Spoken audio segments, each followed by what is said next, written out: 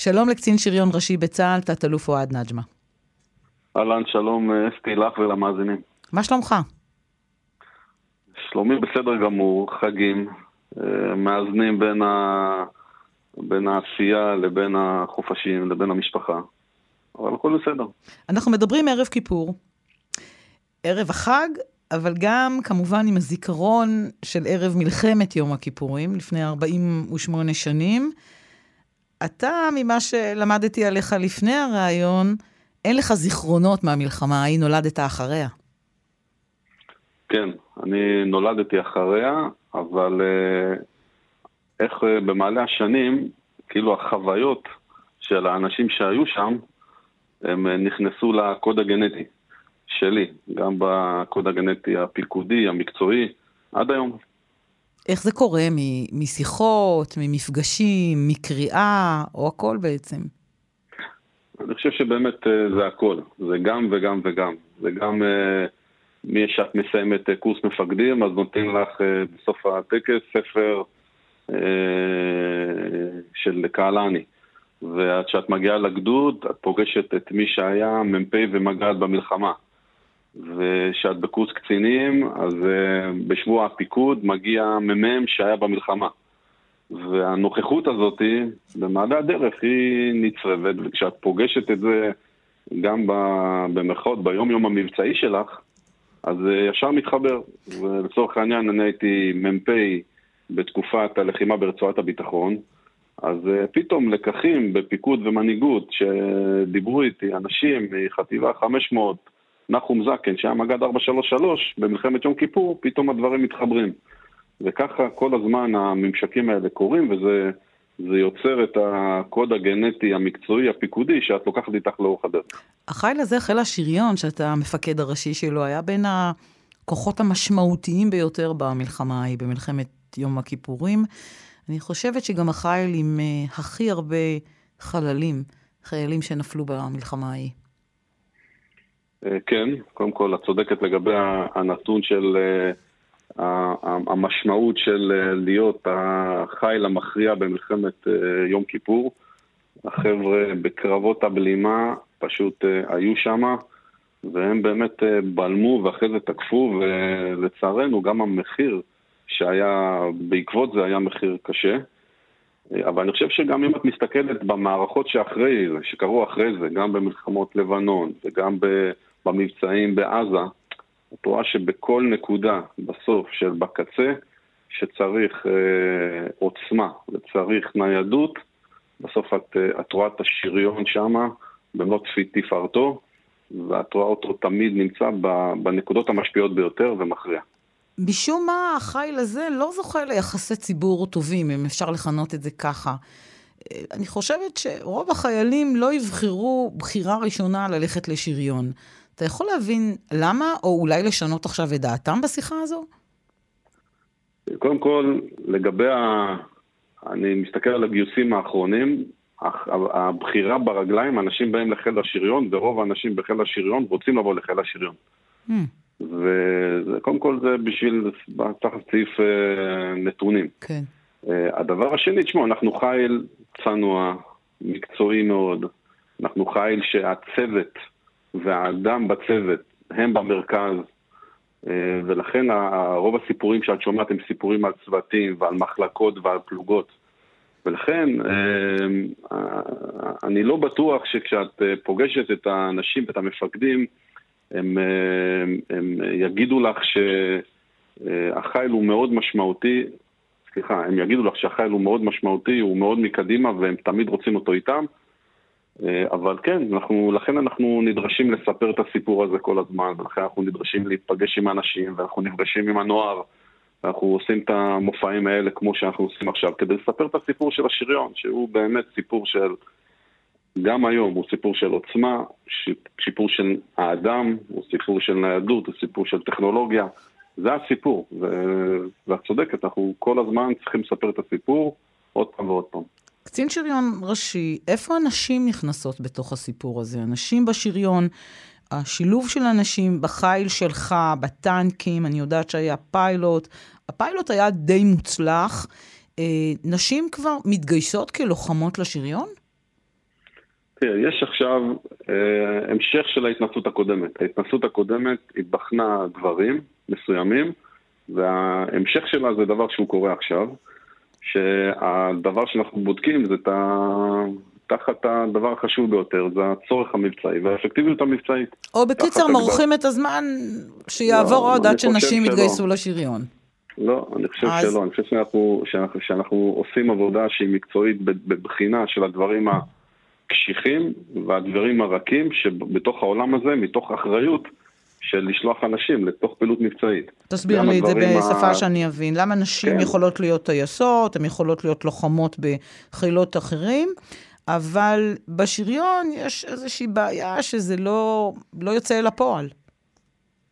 תראה, אנחנו עשינו עכשיו הכשרה של מפקדות ולוחמות. בזמן שאנחנו מדברים, יש הכשרה בקורס המפקדים של מתקיות. יש לנו מחלקות כבר שסיימו את הכשרת היסוד. יש לנו כבר מחלקה בפעילות מבצעית. ובתוך התהליך ההדרגתי הזה, שהוא גם קשור לקשירות ויכולות, איך מחזיקים אותם לאורך זמן, גם במקומות רכים של מוטיבציה, של חוסן וכדומה, אנחנו מתוקף האחריות שלנו עושים תהליך מאוד מקצועי כדי לבדוק שבסוף, כשאנחנו נחליט את ההחלקה לכאן ולכאן, אנחנו נוכל לעמוד מאחריה. ולכן אין לנו פה אג'נדה, אין פה איזה אג'נדה סמויה. האג'נדה היחידה היא האפקטיביות המבצעית, האם זה נכון או לא נכון, זה הכל. מהי עמדתך האישית לגבי שילוב נשים גם בשריון בחיל שלך, ובכלל בחילות רגלים וכלוחמות? תראה, אני חושב שנשים עושות פעילות מבצעית טובה מאוד היום, ומשתלבות בפעילות מבצעית טובה מאוד במערכים שונים. ואני חושב אני באמת חושב שצריך לתת את הבחינה הזאת, כדי לאפשר להם את מלוא ההזדמנויות, ובסוף מה שנכון לצבא ומה שנכון לאפקטיביות, זה השילוב בין שני הדברים שני הדברים שנכון לשלב אותם. לכן מבחינתי האג'נדה המרכזית היא מה נכון לאפקטיביות ומה נכון מקצועית, ולא אג'נדות אחרות. בוא נדבר, תת-אלוף נג'מה, על ימינו אנו, מאז מלחמת יום הכיפורים ועד היום, אם ניקח את הלקחים, את מה שלמדנו מאותה מלחמה, וכמובן כל החדשנויות שנכנסו לתוך החיל שלך. תראי, אני חושב שהדבר המרכזי שאנחנו יכולים, שאנחנו מסתכלים קדימה, זה לבוא להגיד, להיות תמיד צעד אחד לפני האויב ולהיות רלוונטי. זה גם אז וגם היום. כלומר, גם אז, ביום כיפור, הטנקים והשריון היה צעד אחד לפני, גם באדם וגם במכונה. וזה מה שאנחנו היום כל יום עושים. אז אני דווקא רוצה להתחיל בצד של האדם. אחד, בצד של האדם, זה אנחנו עושים כל הזמן התאמות בהכשרות ובאימונים שלנו, ואני יכול להגיד לך שגם חיל השריון, הוא עושה פעולות בימים אלה, כבר בשנה האחרונה, לחזק את הפיקוד, לחזק את המקצועיות, לחזק את האחריות, לחזק זה, וממש קורס המפקדים שלנו היום, הוא שונה מאיך שהיה קורס המפקדים לפני 2 ולפני 20 שנה. דבר אחד. דבר השני בנושא הפיקוד זה מסלול יהודי לקצונה, כלומר ישיר לקצונה. אנחנו הולכים לכיוון שבמערכים מסוימים בחיל השריון נלך למרחבים, ואז מלשב שרואה את הפיקוד ורואה את הקצונה ורואה את ההסתערות ורואה את הרקם המתקדם, הוא יותר נוח לו לבחור ויותר נכון לבחור את מסלולי הפיקוד האלה שאמרתי, או במסלול הקצונה או במסלול הפיקוד. אז זה אחד שנייה באדם, כי אנחנו באמת מאמינים שהאדם שבטנק ינצח. והדבר השני שאנחנו תמיד משתדלים להיות צעד אחד קדימה לפני האויב, זה בצד של האמל"ח, ואני חושב שהעולמות של הרקם המתקדם, שזה מערכות הגילוי והירי, שעל חלקם אני לא יכול גם להגיד ברעיון הזה כלום, אבל מאוד מתקדמות, וזה צעד אחד לפני. הדבר השני זה עולם ההגנות, זה ידוע בשם הכינוי מעיל הרוח, הגנות שאין בשום מקום אחר, אני אומר לך גם לא בעולם. עולם ההגנות גם תמיד להיות צעד אחד לפני כולם, עולם המערכות המידע שלנו, בסדר, מערכות שליטה ובקרה, כל זה בסוף מכנס את זה, שתמיד להיות באמל"ח לפני כולם, ובאנשים להיות הכי טובים שאפשר. אני חושב ששני הדברים האלה, זה לשם אנחנו הולכים, ואני חושב שהלוחם היום, זה שהבחור שמתגייס היום, הוא כבר נכנס לכלי שהוא כלי מתקדם מאוד, והוא נדרש להפעיל גם מצד אחד אומץ לב, את כל התכונות האנושיות בהקת הקרב, במרחב הוודאות, את כל התכונות האנושיות מלוחם, שרק לוחם יכול לעשות אותם, והצד השני שהוא צריך להפעיל, זה יכולות, שליטה, בקרה, ירי, גילוי, חשיפה, מהמתקדמות שיש בעולם, ועל זה אנחנו מאוד מאוד מאוד גאים. ולא רק בעניינים האלה הוא מתקדם מאוד, כמו שאני מבינה ממך, גם במערכות ההגנה על הטנק, וכמובן על הצוות שבתוך הטנק, יש לכם מערכות מתוחכמות מאוד שלא היו בעבר, להיחלץ מן האויב, להיחלץ מטילים ומרעים בשין אחרים. אז אני אומר לך שאחד ההגנה הכי טובה היא התקפה, והיום יכולת ההגנה שאת מדברת עליהם, היא יכולת הגנתית מעולה, והיא כבר מתחברת, הדבר המתקדם הבא זה לחבר את זה ליכולת התקפית מאוד מהירה, מאוד מדויקת. ולכן השילוב הזה בטנק וברקם הזה, המתקדם, בין הגנה להתקפה, הוא יכולת מדהימה שאין אותה בכל מקום. בוא נדבר על גבול עזה ועל הכוחות שלך שם, ובכלל הסתכלות רחבה שלנו מול גבול עזה, מול החומה שם. אנחנו רואים את ההפגנות, אנחנו רואים את הניסיונות חדירה של המחבלים, ואנחנו כולנו זוכרים את האירוע הקשה שבו נורא בראשו הלוחם בראל שמואל לחדריה. צריך להציב חיילים ככה בודדים, צלפים שם ליד החרכים, או אם יש לנו כזה שריון טוב, אז אולי צריך רק להעמיד שם טנקים או טקטיקה אחרת. תראי, קודם כל הלחימה בגבולות היא הלחימה היומיומית, והטנקים שם משולבים בצורה מלאה בגבולות, עם כל הטכנולוגיות שאמרתי לך הם משולבים.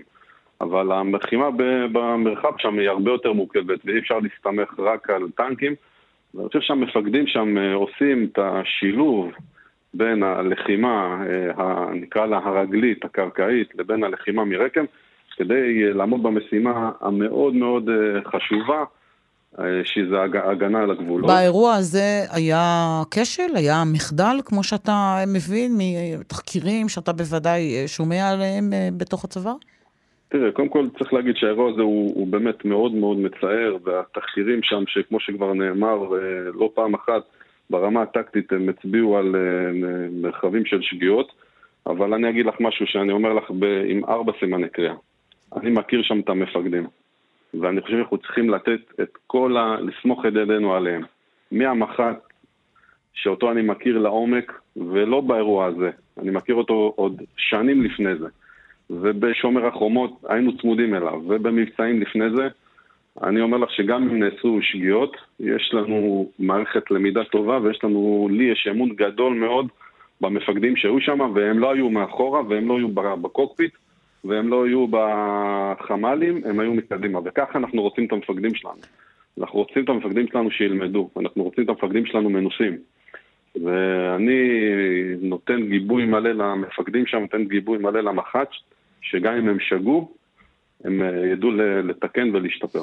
קצין שריון ראשי בצה"ל, אנחנו 48 שנים אחרי מלחמת יום הכיפורים, מה האיום הגדול ביותר היום על מדינת ישראל? מאיפה? מאיזה כיוון? תראי, אני לא אתייחס למעגלים השונים, אני רק אגיד לך שאני חושב שהאיום הוא מתחלק למרחבים שקשורים בתלול מסלול לעבר מדינת ישראל, ואיומים כשהם כלפי הכוחות שנלחמים בשטח. והאיומים כלפי הכוחות שנלחמים בשטח, אנחנו כל הזמן, כמו שאמרתי מקודם, רוצים להיות צעד אחד לפני כולם, ולא רק בחיל השריון.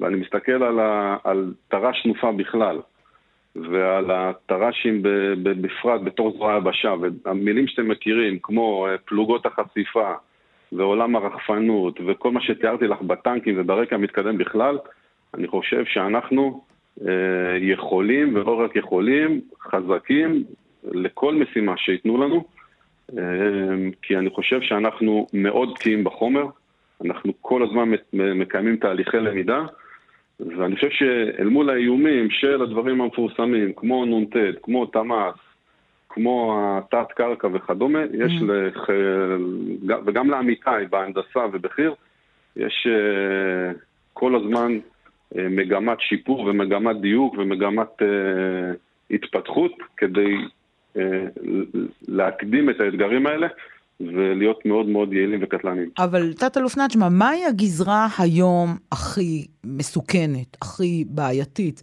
אני יודעת שהגזרה הצפונית, שהייתה תקופה ארוכה שקטה, מלחמת האזרחים בסוריה החלישה שם את הסורים, החיזבאללה הייתה תקופה שהוא נחלש. היום נדמה לי שהתמונה היא אחרת, בעיקר בגלל האיראנים שהולכים ומתחזקים. איך יכול להיות שאנחנו, צה"ל, אנחנו, מדינת ישראל, ממשיכים לתת לאיראנים להתחזק בתשתיות שממש מסכנות את קיומנו? על הגבול שלנו, על סוריה. אני אגיד לך, יש דברים שאני לא רוצה להתייחס עליהם במעגלים שעדיפה השתיקה לגביהם. אני רק אגיד לך... אני רק אגיד בסוגריים למאזינים שלנו, שאתה היום קצין שריון ראשי, אבל בעברך ישבת שם בתפקיד בכיר בבשן, באוגדת בשן, ואתה גם מכיר את האזור ההוא. נכון, ואני אומר לך, ואני היום, בגלל שכוחות השריון עובדים בכל הגזרות, אני אומר לך ואת מכירה את זה גם מקרוב, היד על הדופק של צה"ל, צה"ל הוא עם היד על הדופק בכל השתנות, והוא חי את השטח, והוא חי את ההשתנות הזאת, והמפקדים, מפקדי האוגדות, מפקדי הפיקודים, הם מאוד מאוד ערניים, ואנחנו כל הזמן, אל מול כל השתנות, משתדלים לדייק את עצמנו בפעילות המבצעית ובמוכנות שלנו, ולא להיות מה שנקרא מוכנים למלחמה של אתמול. ואם יש עולמות מבצעיים שמשתנים, ואם יש יכולות של משתנות, אנחנו משתדלים להסתכל על האיום הבא ולהכין את עצמנו, ואני אומר לך ברמת ביטחון מאוד גבוהה, שאני חושב שהתוכניות המבצעיות שלנו, במוכנות המבצעית שלנו, במדרגות הסלמה השונות, היא טובה. היא טובה, ואנחנו מתכוננים למלחמה של מחר, ולא למלחמה של אתמול. במילה אחת, אם היית צריך במילה אחת לדייק את האיום הגדול ביותר, היית אומר איראן? תראה, אני בנקודה שלי, אני חושב שהמצפן שלנו, שאנחנו מסתכלים עליו כדי להכין את עצמנו למלחמה, זה הגזרה הצפונית, אל מול האיומים שנבנים שם, וחלק מהאיומים שנבנים שם, אל מול המצפן הזה של בניין הכוח, אנחנו יכולים לשכפל גם לגזרות אחרות. אני רוצה להחזיר אותך שוב למלחמת יום הכיפורים, אבל בראייה של זמננו. מספרים לי שהחלטת להעניק סיכות ממם למחזור קציני שריון של 73, שלא הספיקו לקבל את הסיכות, לא הספיקו לעשות להם טקס, נשלחו להילחם במלחמה, לא כולם חזרו. אלה שחזרו גם היום לא כולם בין החיים. ספר לי על זה, זה נשמע מרגש. כן, קודם כל, אני חושב שזה עוד דוגמה לכך שאנחנו נעים בין המרחבים של המורשת והאתוס, הלחימה של פעם להיום. וזה באמת היה אירוע אחד המרגשים ביותר, שצוערים בקורס קצינים במרכאות הוטלו באבחה לשדה קרב, הם פוזרו ביחידות שונות, ותפקדו בצורה מעולה, הן כצוערים והן כאנשי צוות, הן כמפקדים, ופתאום מי צוער אתה נהיה ממם, ומי ממם מי צוער אתה נהיה מ"פ, וסיפורים כאלה וקשרי חברות ורעות שלדוגמה, כשאני באתי להעניק את אחד מסיכות הממם לאחד מהצוערים, הוא אמר לי, אני רוצה שהמ"פ שפיקד עליי במלחמה יעניק לי, והוא לא הכיר אותו לפני, הוא פשוט בא אליו במלחמה. למה? כי הוא ליווה אותו במלחמה, והוא הציל לו את החיים, והוא דאג שהוא יחיה כשהפלוגה שלו נפגעה קשות. ולכן באמת זה עוד פרק מפואר בעיניי, לבוא להוקיר את לוחמי העבר מצד אחד, ולשמוע את הסיפורים ואת מפגש הרעים הזה בשביל ימינו אנו. לסיום השיחה שלנו, התייחסות לשבויים ונעדרים, מדינת ישראל עושה הרבה להחזרתם, אבל עדיין מקצתם לא חזרו. מילה שלך על העניין הזה, עד כמה המדינה צריכה לעשות הכל, או שיש גבולות שלא יעשו, כמו שהוחזרו אלפי מחבלים ואחר כך חזרו למשל לטרור? תראי, זה מאמץ חשוב, הוא מאמץ שמתקיים, וגם לחיל השריון יש נעדרים עוד מקרב סולטן יעקב, ואני חושב שזה מאמץ חשוב, הוא ראוי, הוא מתקיים, וראוי שיימשך.